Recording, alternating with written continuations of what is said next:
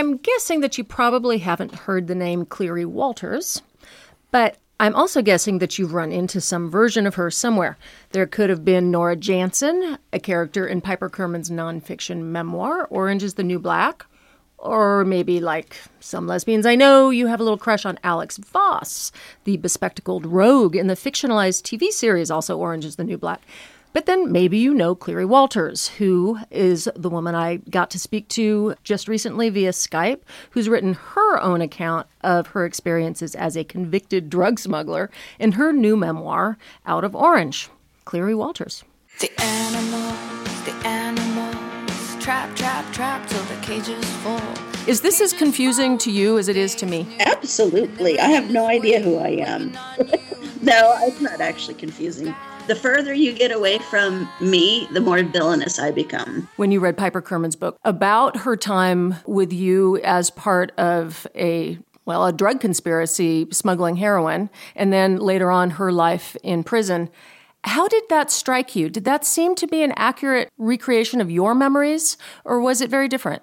Well, my first reaction was indignation because she compared me to a French bulldog or something. And then I realized quickly that she was actually changing my appearance. So I got past the insult very quickly and onto the story.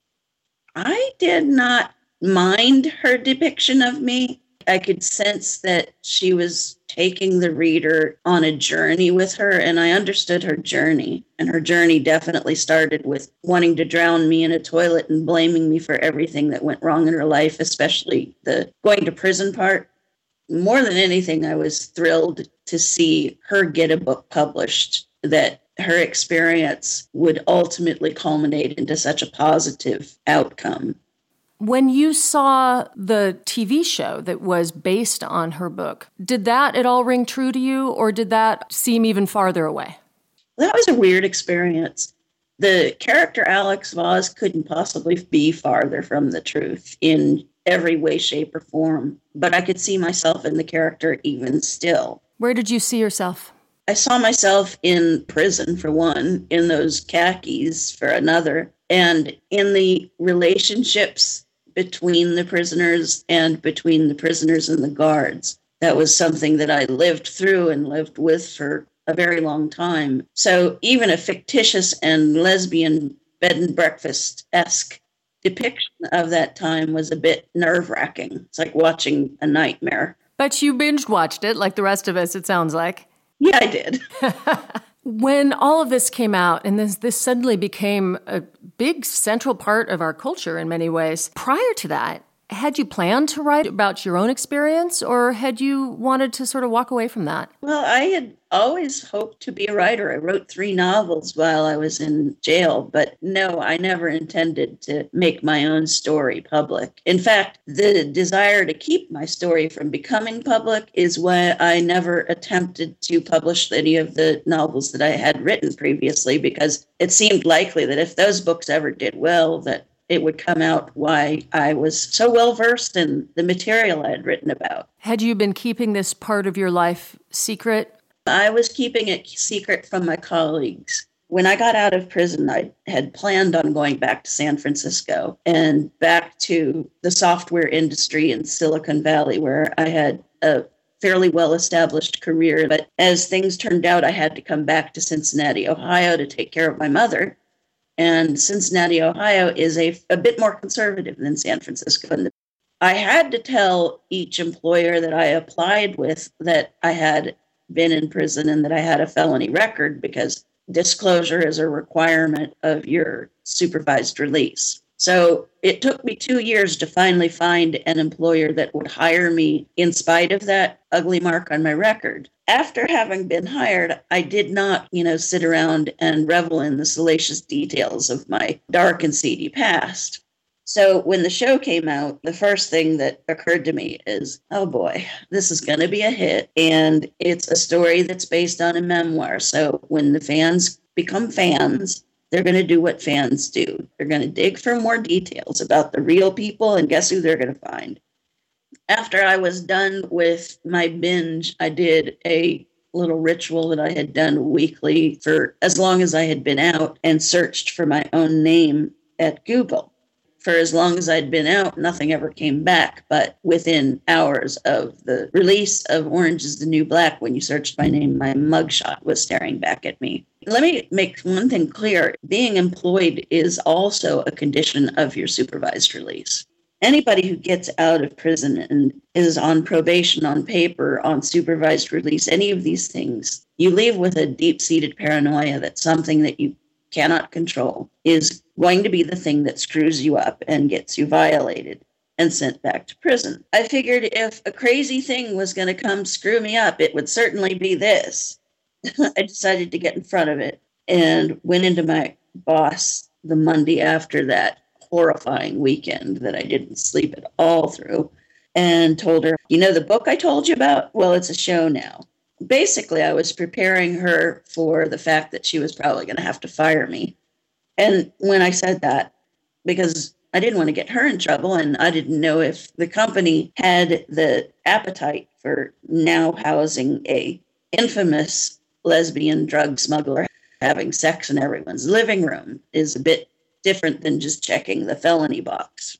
But she laughed and assured me they weren't going to fire me, and I broke it out into tears. Has this been a liberation for you of a kind? It's been an enormous liberation. I had absolutely no concept of really how heavy all of my secrets had become, but being thrown out into Front Street, so to speak, where I have no secrets left. And certainly after writing a memoir, I have no secrets left. It's probably as liberating as when I came out. I want to talk a little bit about your relationship with Piper. In her book and in your book, if I may be honest, you both seem at times a little cagey about what your relationship was actually about. I just wanted to ask you, what did that relationship represent to you? A love affair that was interrupted. It could have been more, but it didn't have time to be more. She came to her senses, decided to get away from the whole drug smuggling gang clique that we were a part of and everything that it represented. But we had gotten an apartment together in San Francisco. She knew that I couldn't extricate myself quite as easily as she had done. The end game was that I would go to San Francisco and we would live happily ever after. That didn't happen. She left in the middle of one of your jobs, correct? Correct. And when did you see her next? In the Federal Transfer Center in Oklahoma City 12 years later. She was angry at you, and she says that in her book, and you said that in your book. How did that strike you? She had a right to be angry. It's not an easy thing processing when you get thrown in jail and you have to go through all of this stuff. It's really difficult owning up to your own guilt, owning up to your own culpability in your own life. And I had gone through the same struggle. I blamed everyone under the sun, the agent who arrested me. Oh, it was his fault. I should have never trusted them. The basic, I did this, is really hard to get to. And I did give them her name. Never had an opportunity to sit down and explain to her, here's why I gave them your name. Here's what happened. If I had not done it, it would not have changed her fate. It would have changed mine, but it would not have had any positive or negative impact on her fate. But you made amends with her when you were at that transfer center. We had an opportunity to really discuss things. There's not much else to do in the MCC in Chicago other than play gin rummy, watch CSI, and talk about why you shouldn't drown me in the toilet. We resolved as best we could. It sounded in the book like what began in the early 90s grabbed you in ways that you couldn't have imagined, beyond just the fear of incarceration and all of this, that you were not really in much control of your life from the moment that you made that choice to the minute that you got let off of probation. Pretty much that, in a nutshell, describes the last 20 years of my life. Going back to the beginning, how did you get involved in the heroin smuggling? My younger sister had a fiance who was a Nigerian. He was very wealthy and an exporter. I was told he was an exporter of oil and rice and illicit diamonds. The guys that my sister hung around and lived with worked for this guy smuggling diamonds into the United States, and I didn't understand why, but it sounded pretty cool. Make a long story short, because the longer story is in the book. I asked to work and said yes to it. By the time I found out it was heroin I would be smuggling, I was already down the rabbit hole. What do you mean by down the rabbit hole? I was in Africa and in Europe, and my ticket home and my ticket there was purchased by the Nigerian drug lord. And the way out of it was to just finish the first trip and get home. I mean, there were other ways to get out of it. I just didn't have the sense to do it. I couldn't imagine calling, mom and dad and saying, "Hey, mom, dad, we're in Africa. I have my little sister with me. Yeah, we got to come home. Help." It just seemed to me like something that I could clean up myself, get home and correct things. But that was naivete. Did having your sister involved, who also was one of your co-defendants and served time in prison, did this damage your relationship? How is your relationship with your sister at this point? My relationship with my sister is perfect as it's ever been. We're very close and very loving. And that's what the Nigerian took advantage of. He never threatened me personally. He threatened her to me. Which is a way to control you. Oh, yeah. It's a perfect way to control me. He did the same tactic with all of the co-defendants. It was not that he ever threatened anyone directly. It was that he had this thing where he would collect a picture and the contact information of one person from each person who worked for him. That was his leash. And it sounds like he used it regularly. Yes. When he wanted to remind you that he had that control, what were the kinds of things that would trigger that? And how would he remind you? He reminded me once by having my sister call me to tell me that he wanted to get in touch with me. And at the point my sister called me, she had broken up with him and hadn't had any contact with him in a while. Just reaching out through her is really all he had to do to remind me, because I knew how hard she had worked to make that separation from him. And she didn't know that he was dangling her safety as the carrot to keep me moving. How did you get out? Well, I didn't get out. What happened is two guys, one in Chicago and one in San Francisco, ended up getting arrested or caught coming into the country. And after that happened, the whole operation shut down for a while. Did you feel done? Oh, yeah, I felt very done. I was broke and happy as a lark to be free of it. For a little while, I worked in restaurants and I was teaching myself HTML and web design and ended up building a company that created one of the first distance learning pilots for the Department of Education in Vermont. And it was about a year and a half, almost 2 years later, that I was on my way to the bank to cash the first of what would have been many checks for my new career when I was arrested. How long was it before you actually found yourself in prison from that time that you were arrested? Just about 7 years. I guess the intention was they arrested everybody, and I don't think they meant for this to take 7 years, but everybody pled guilty with the exception of one co-defendant. And part of our plea agreement was that we would testify where necessary. They wanted to get the drug lord. They had him in London, but he fought extradition. You seem to, in the book, have regretted the way that you trusted the federal agents around the time of your arrest. Talk a little bit more about that. When they arrested me, they told me that they were essentially arresting everyone without qualifying that statement. The first thing that I thought of is, okay, well, if they're arresting everyone, who is going to assure the drug lord that we're not talking? One of two things happened when you were arrested, as far as I knew. You were either given an attorney, the drug lord would pay for your attorney and pay for all of your expenses, and you would sit quietly and not give anyone up, and you would be handsomely rewarded for your silence. Or he'd finish you. He'd kill you. Somebody had to be available to go collect the money for lawyers, which is a lot of money, and to let him know that nobody was talking. But if they were arresting everyone, then the only conclusion I could draw is that anyone who was taken into custody would be dead. He claimed he had people that he could get to us in the prisons. That's not a difficult thing to believe. My first thought was my sister and the hope that they hadn't gotten to her yet. If they had gotten to her, then we were all in jail. We were screwed.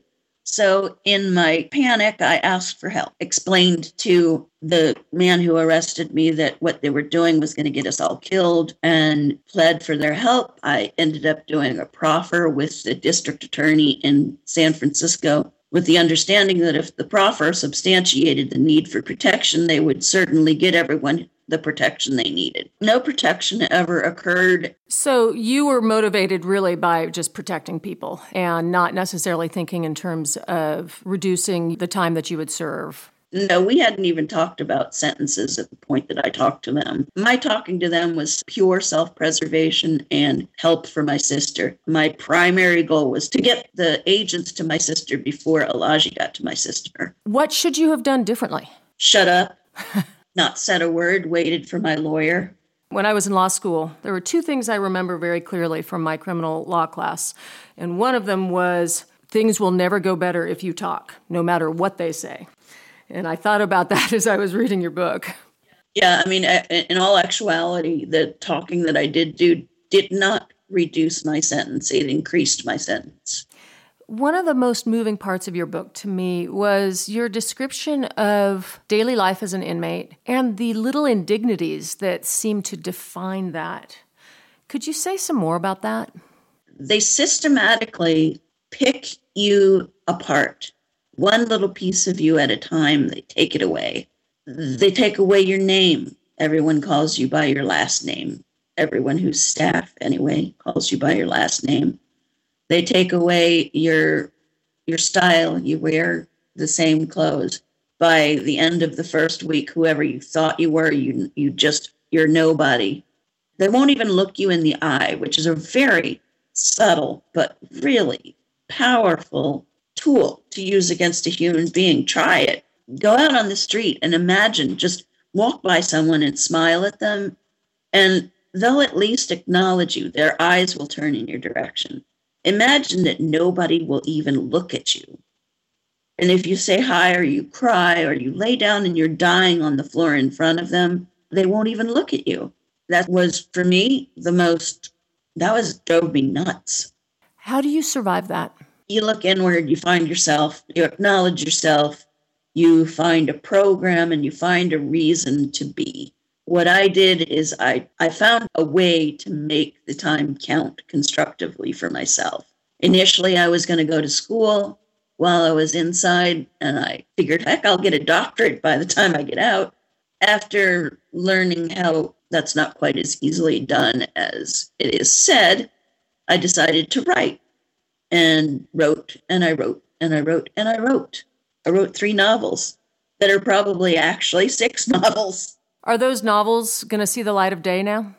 They are. It's kind of an exciting fallout from all of this, is that these books that I wrote will actually be published someday.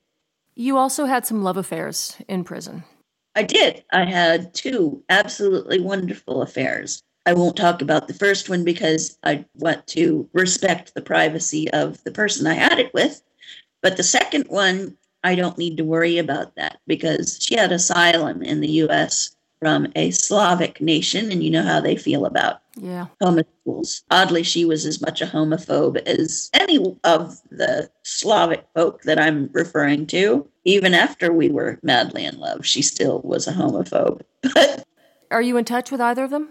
I am. I'm in touch with Tatiana. Interesting, the gay marriage equality thing might actually be like the coolest thing since Wonder Bread. Well, I think so. I might be able to get her back to the country. So you're in regular touch with her. Has her thinking evolved? We have not seen each other as of August 5th. It'll be 10 years, but we still have cyber sex. Well, of course, inquiring minds want to know. But so if you want to share anything about that, go right ahead.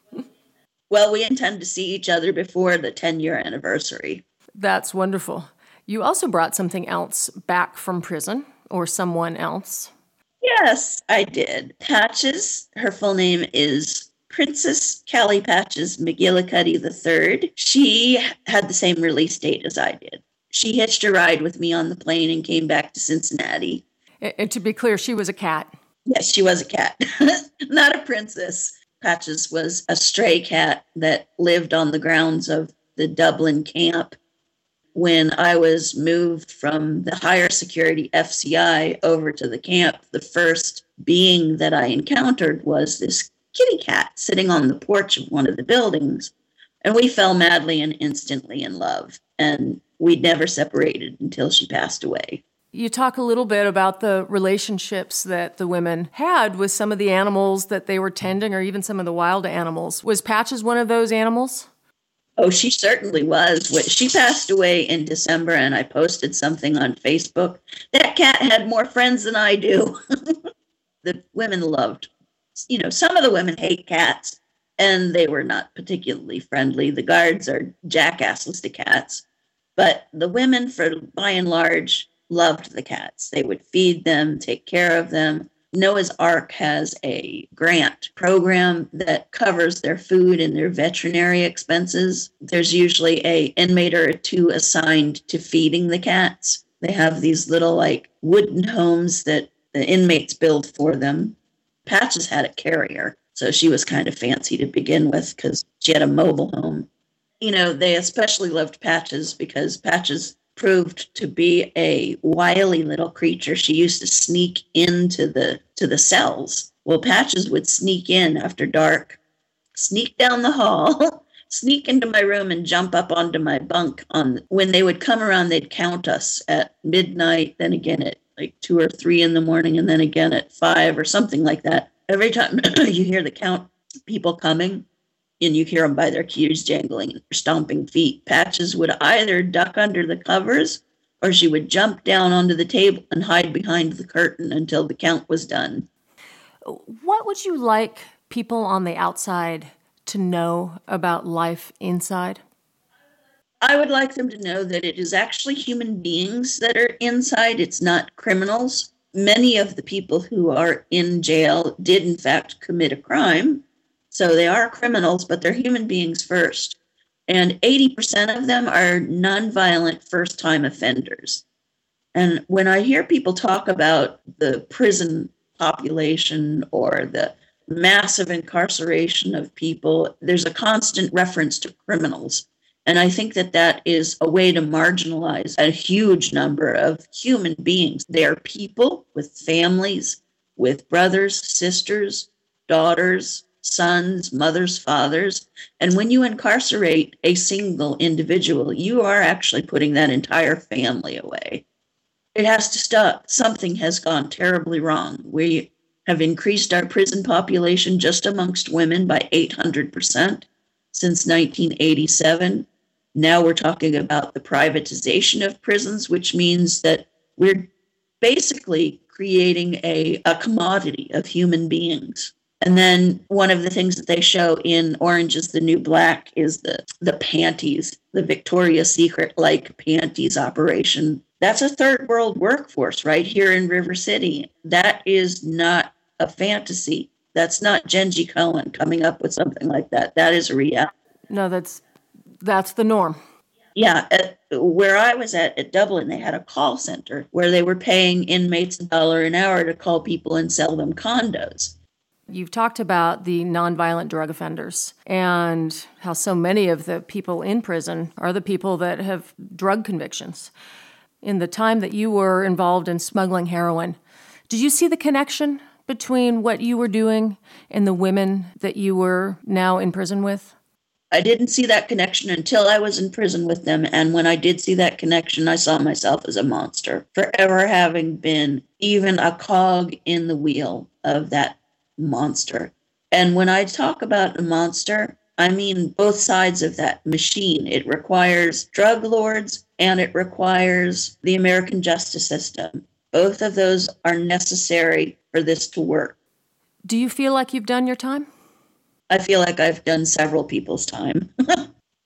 Well, then let me ask you another version of that question.